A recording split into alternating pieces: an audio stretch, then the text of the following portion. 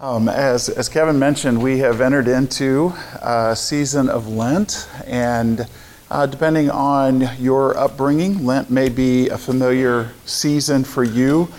One of the ways that I have thought about Lent is it is a time for us to just press pause and to look inward and to see how we align or misalign with what God calls good and beautiful and true. It's when we slow down enough to see if things really match up with what we say we believe and how we've been living. Some of you have already noticed that there is something right now that does not align on my shirt. And what I think is interesting is that if I left it like this, some of you would not hear another word because it is driving you nuts. Yes. There are others of you that would have never noticed it, and I've pointed it out and you still don't even notice it. Yeah. So Lent is a time when we pause and we notice.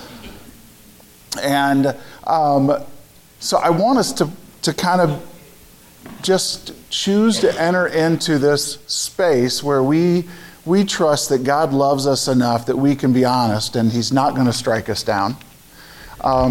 He is still going to hear us, but He would love for us to just stop what we're doing and fix it or begin taking steps for that. So for the sake of you that are just really irked right now, I'm going to begin. You're welcome. Yeah. I'm going to begin to readjusting this. I don't know if you kind of did one of those head tilts with that, but I wonder if we were honest, if God maybe is looking at us with a little bit of a head tilt, and He does that with love. He does that because He knows what is good and beautiful and true, and He wants our lives to line up with that.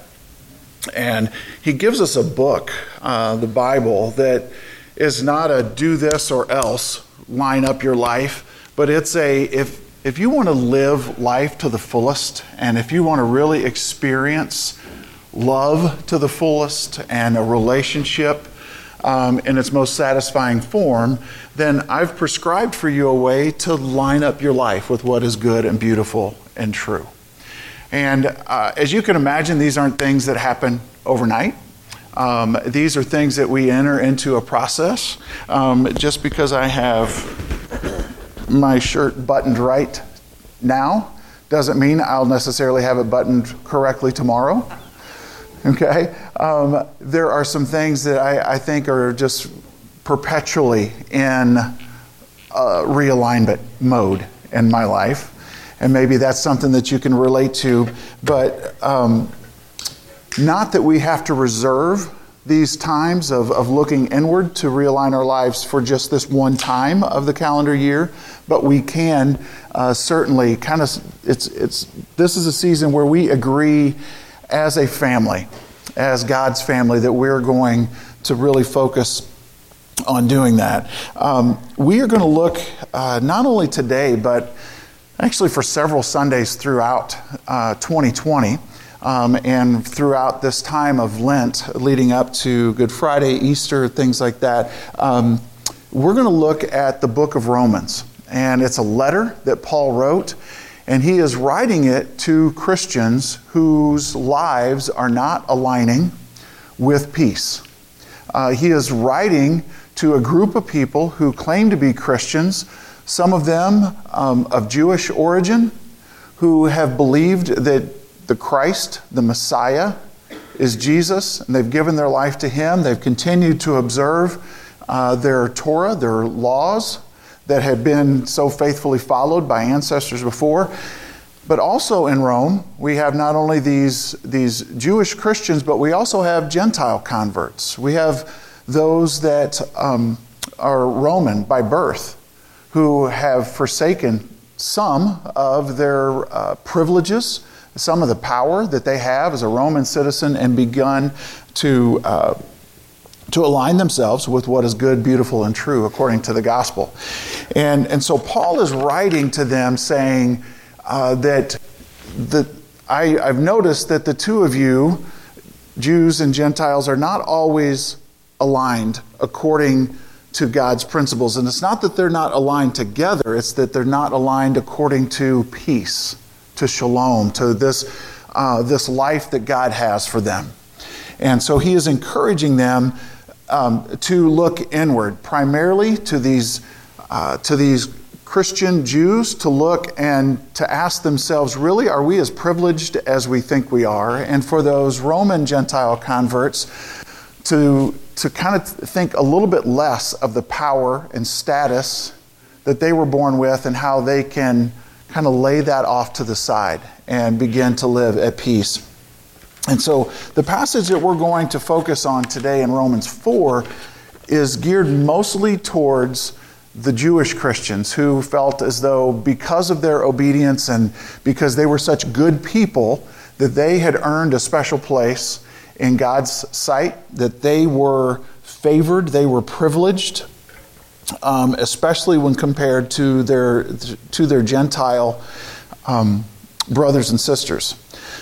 And so I want us to make sure as we walk through this today, and I'll probably remind us of this as we walk through Romans in the weeks and months to come, but when we think of this, we kind of think of it as a book, but I want to remind you that it is a letter that Paul wrote, possibly from Corinth.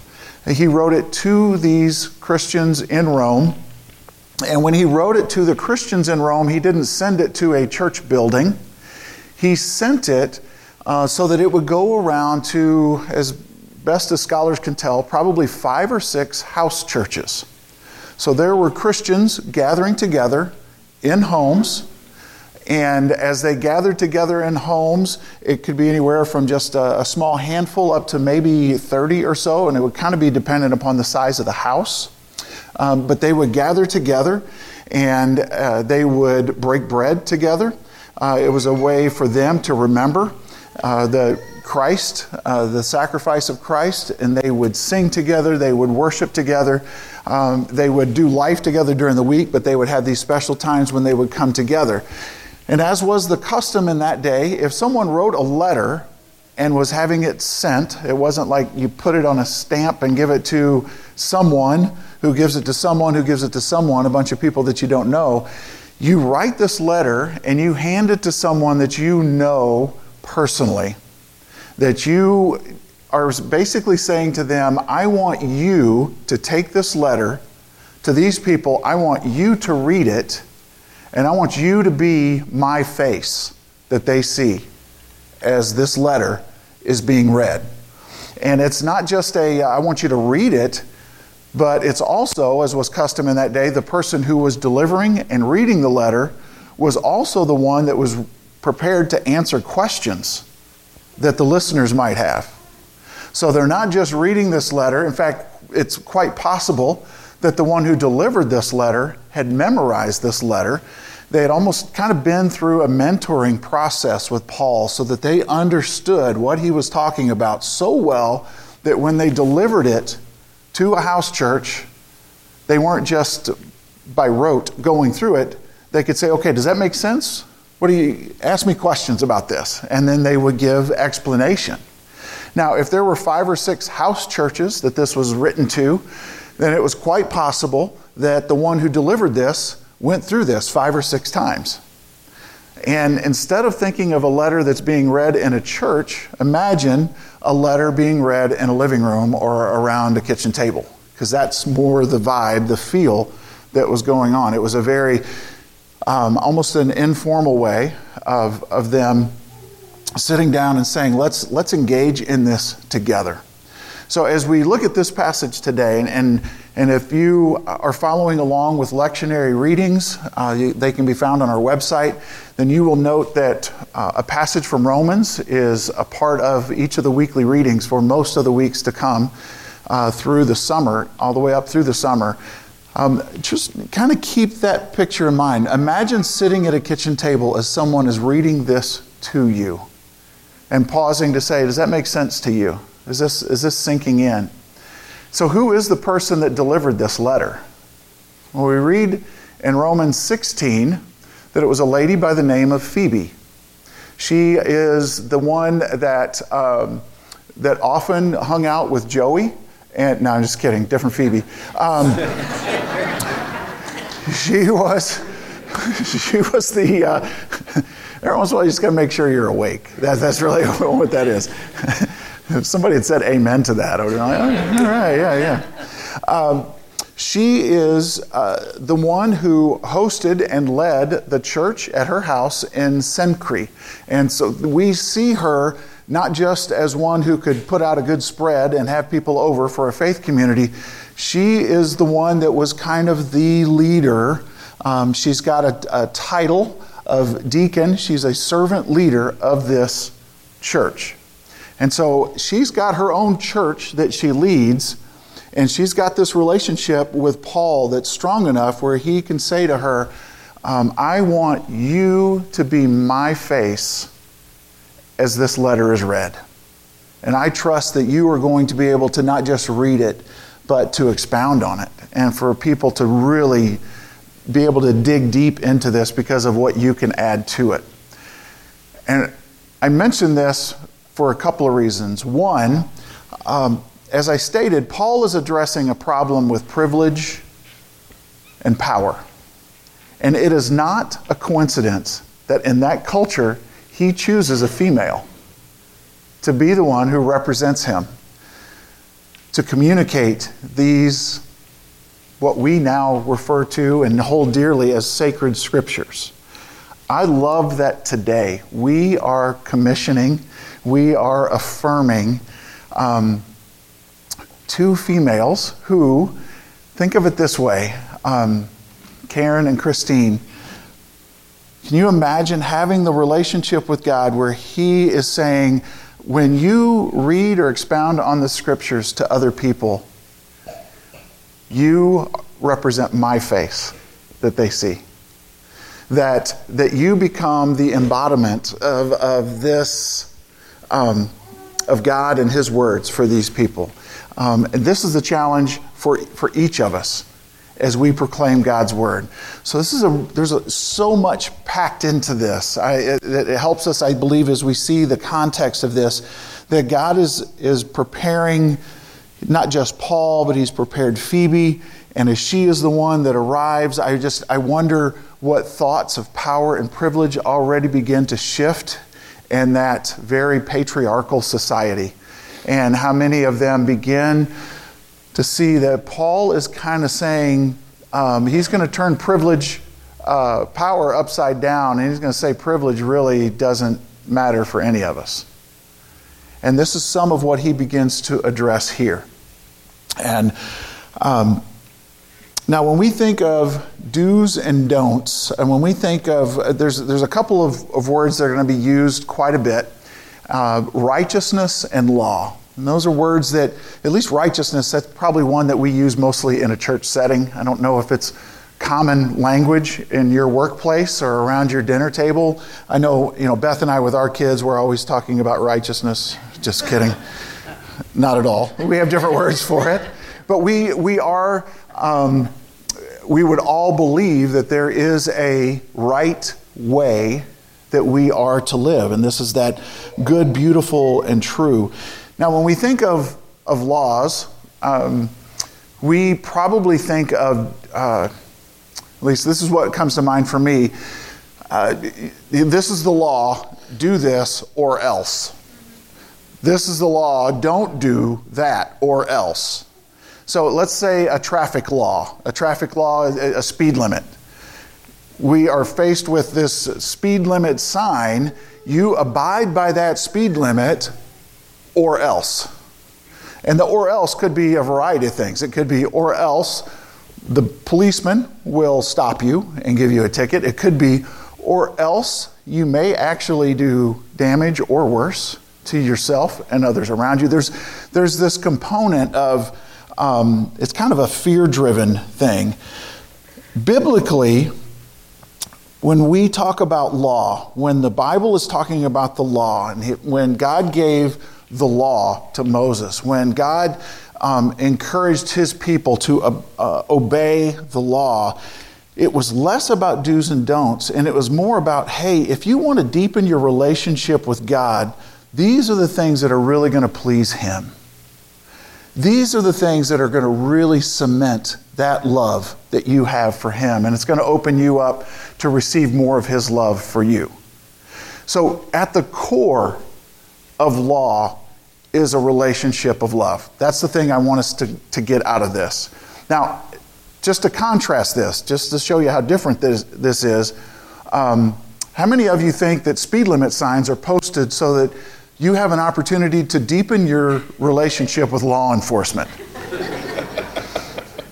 Does that have anything to do with that? No. Okay? That's not a way, oh, hey, I think I can get to know the officer better if I double that, Okay? Now, what's interesting is, if you have a relationship with someone that's in law enforcement, would you be more likely to speed?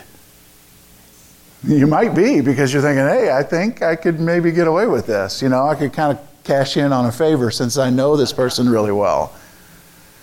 Well, it's just the opposite of that relationship that the Bible is talking about. It is, I am going to do this because I love God so much and because he loves me so much. It's rooted in love. It's not what are the consequences? Let me kind of weigh how this might turn out. It is just taking an honest look at a God who is looking at us with nothing but love and saying, I'm choosing to follow you. What you have laid out before me, I really believe is the best way for me to live my life. So with that in mind, we're going to step into the scriptures, and I want us to begin with Romans 4, beginning in verse 1. Phoebe is sitting down, if you can get that picture of Friends Phoebe out of your head. Phoebe is sitting down with this letter at your table, and she's been reading for quite some time, but now we pick it up here. What then shall we say that Abraham, our forefather, according to the flesh, discovered in this matter?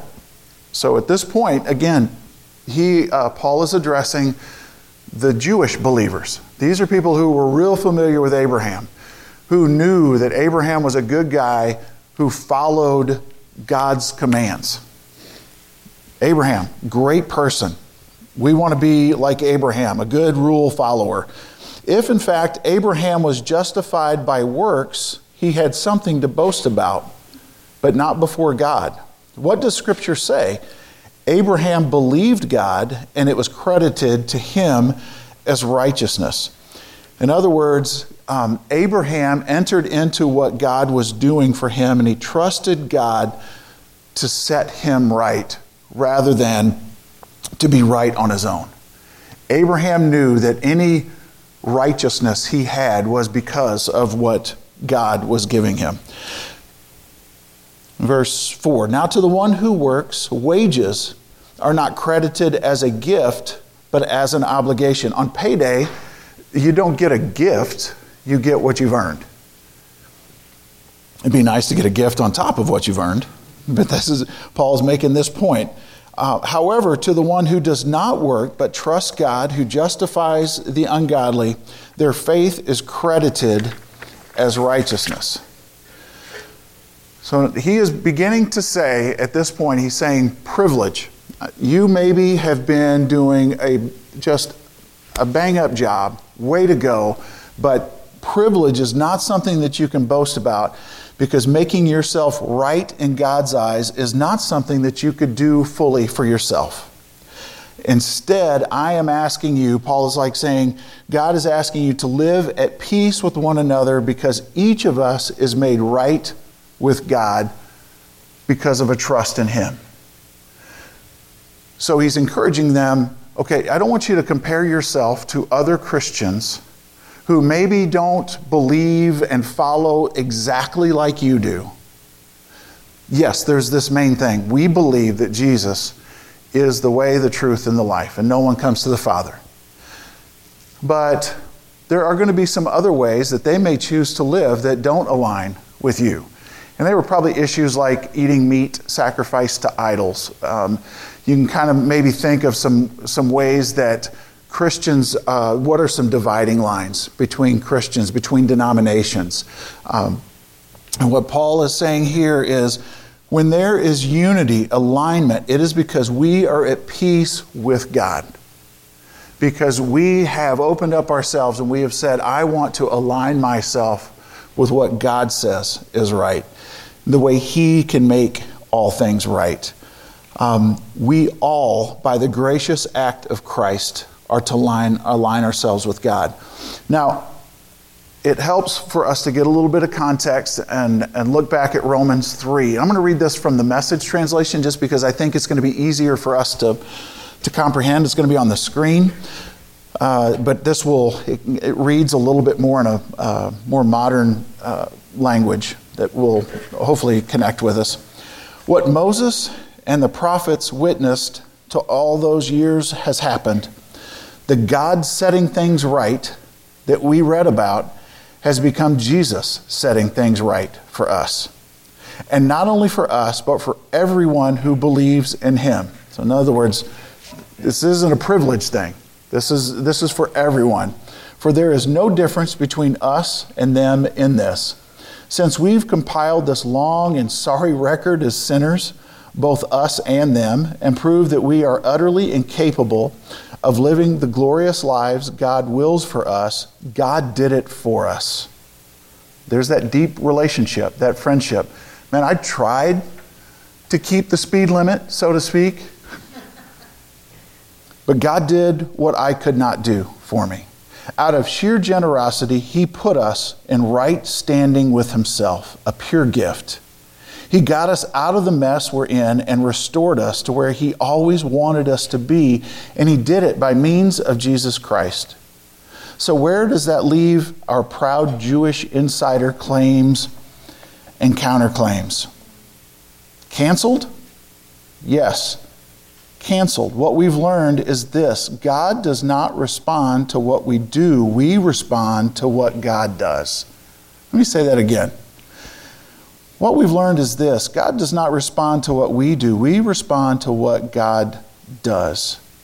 We've finally figured it out. Our lives get in step with God and all others by letting Him set the pace, not by proudly or anxiously trying to run the parade.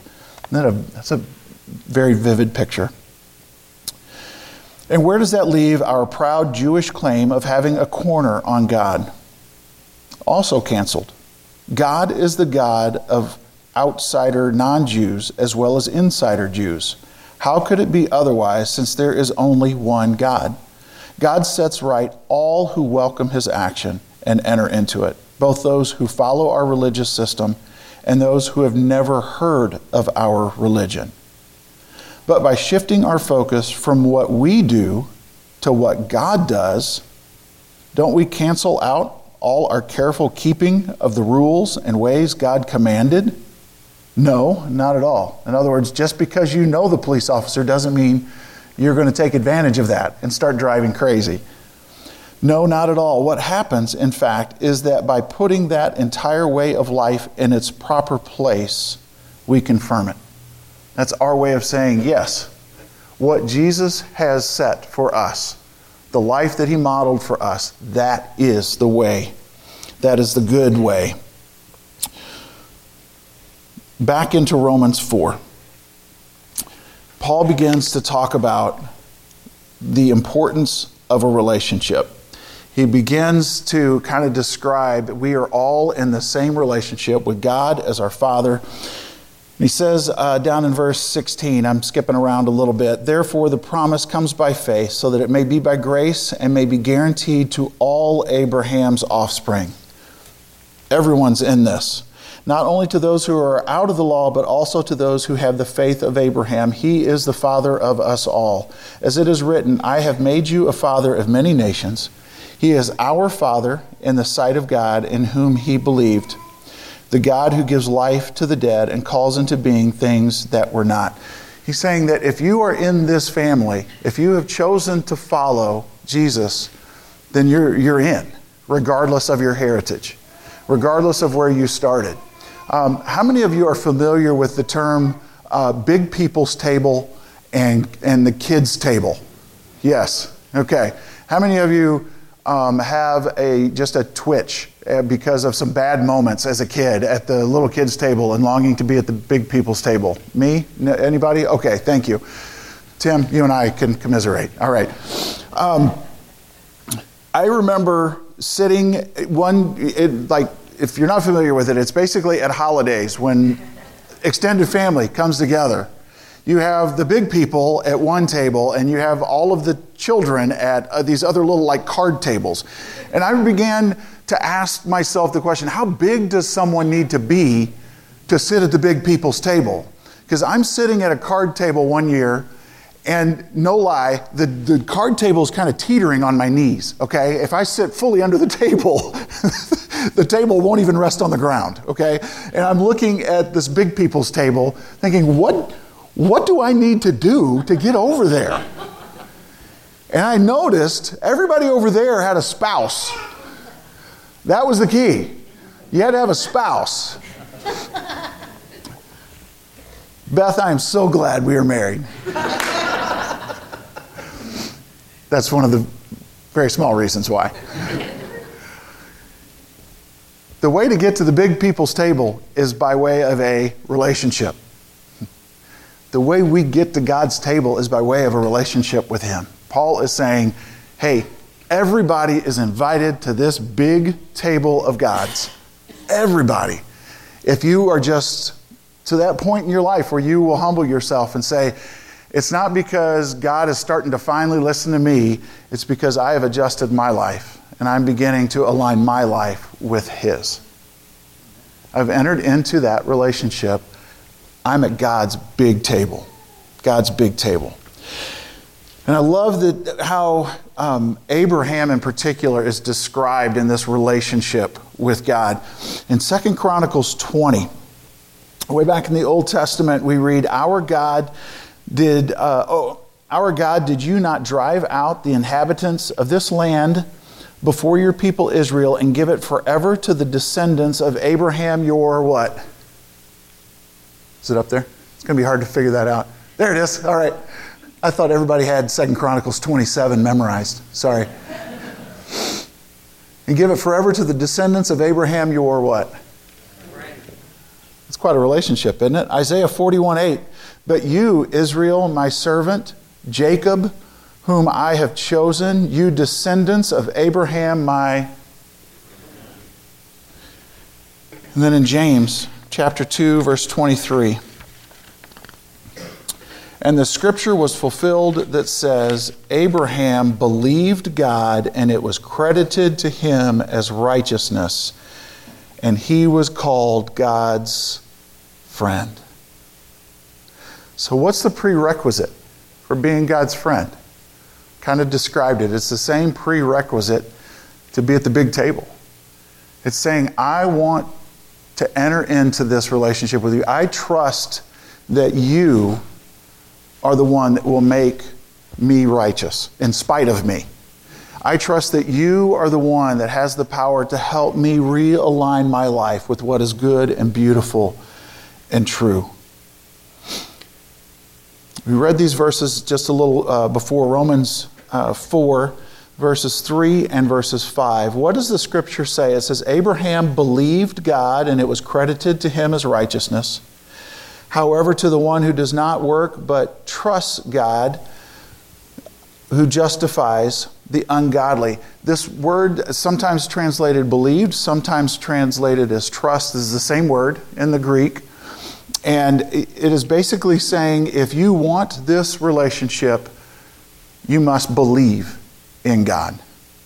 But this belief is more than just an intellectual exercise. It is, I am putting my trust in God. I'm laying my life in His hands.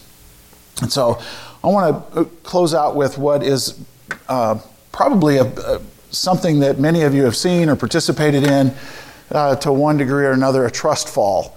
And so I've asked Max to come up and help me with a trust fall. And I'm just going to say right now, he is the one that's going to be falling, and I'm the one that's going to be doing the catching. Not that I don't trust you, but, you know.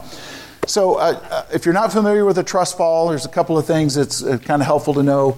You'll kind of want to stay rigid and keep your arms... Your core tight. Yes, very. Keep the core tight. I knew asking you to help with this illustration was going to be... Anyway. And then keeping your arms crossed so that if you have that brief moment of panic, you're not just flailing and bopping me in the nose or something like that. And so I'm going to have you turn and face right there, feet together, okay? And stand real rigid, the core, whatever thing, all right? And when you are ready, fall back.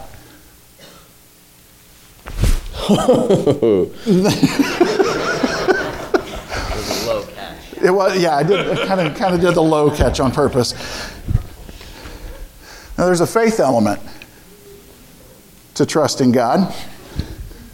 I'm not God, but you know, faith meaning we can't always see. All right, can you see? Nope. Okay. All right, core tight, feet together. When you're ready, I want you to fall back. Nice. Okay. You are surprising me. Way to go. All right. Yes. Okay. I need you to listen really close to what I'm about to say. All right? In fact, I'm going to turn the mic off because I need you to really focus. All right?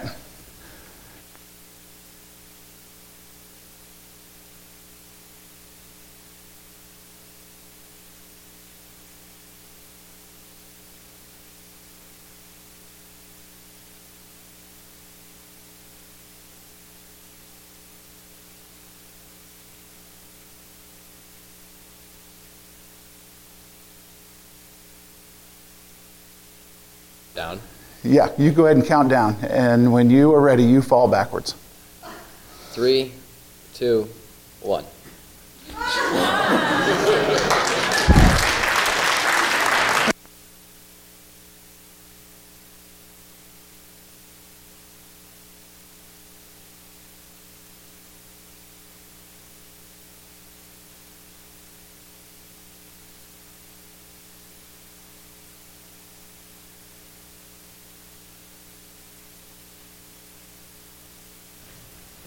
There are times when God says, "Follow me," and it makes all the sense in the world.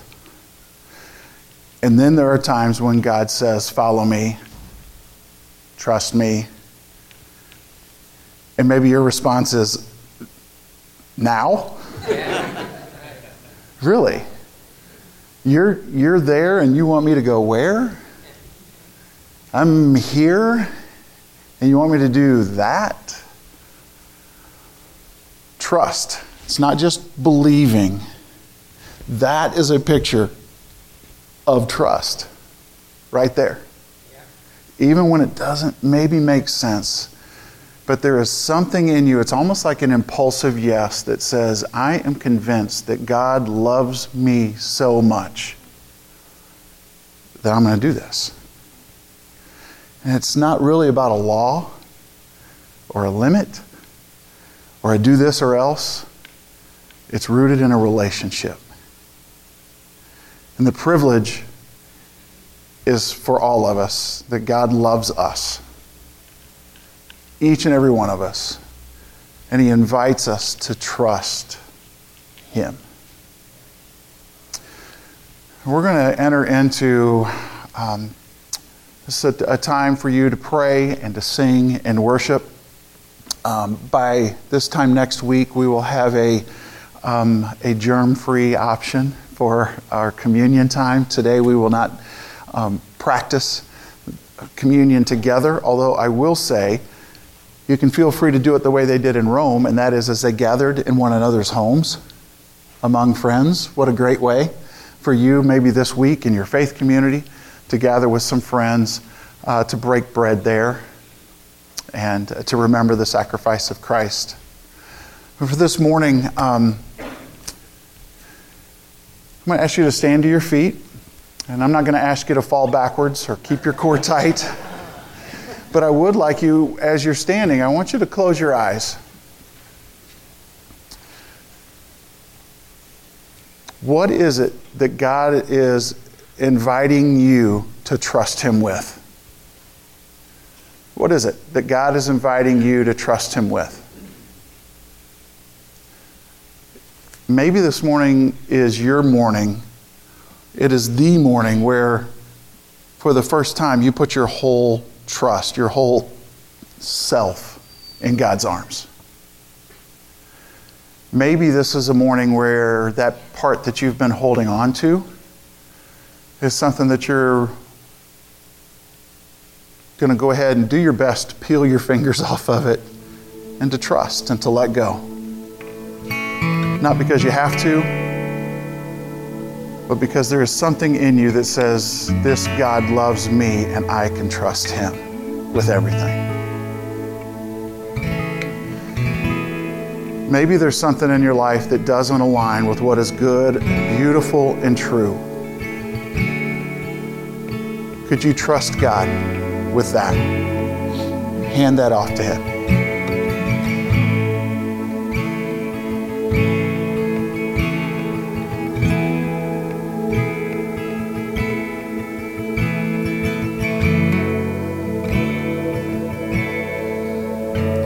God, I thank you that even in those moments when I am so inclined to hesitate and say, now, that you are a God who patiently waits. You're a God who is ready. You're a God in whom I can place my entire trust, my entire self in your care.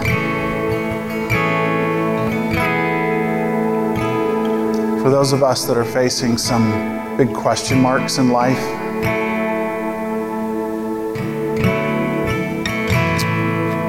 I'd love for you to straighten that question mark out and turn it into an exclamation point, something that makes sense or that it's exciting, but maybe, God, what I need is just a greater faith and trust. Maybe some of my brothers and sisters in this room feel the same way. Lord, what you're not going to fix right away, I pray that you will give us the faith to trust.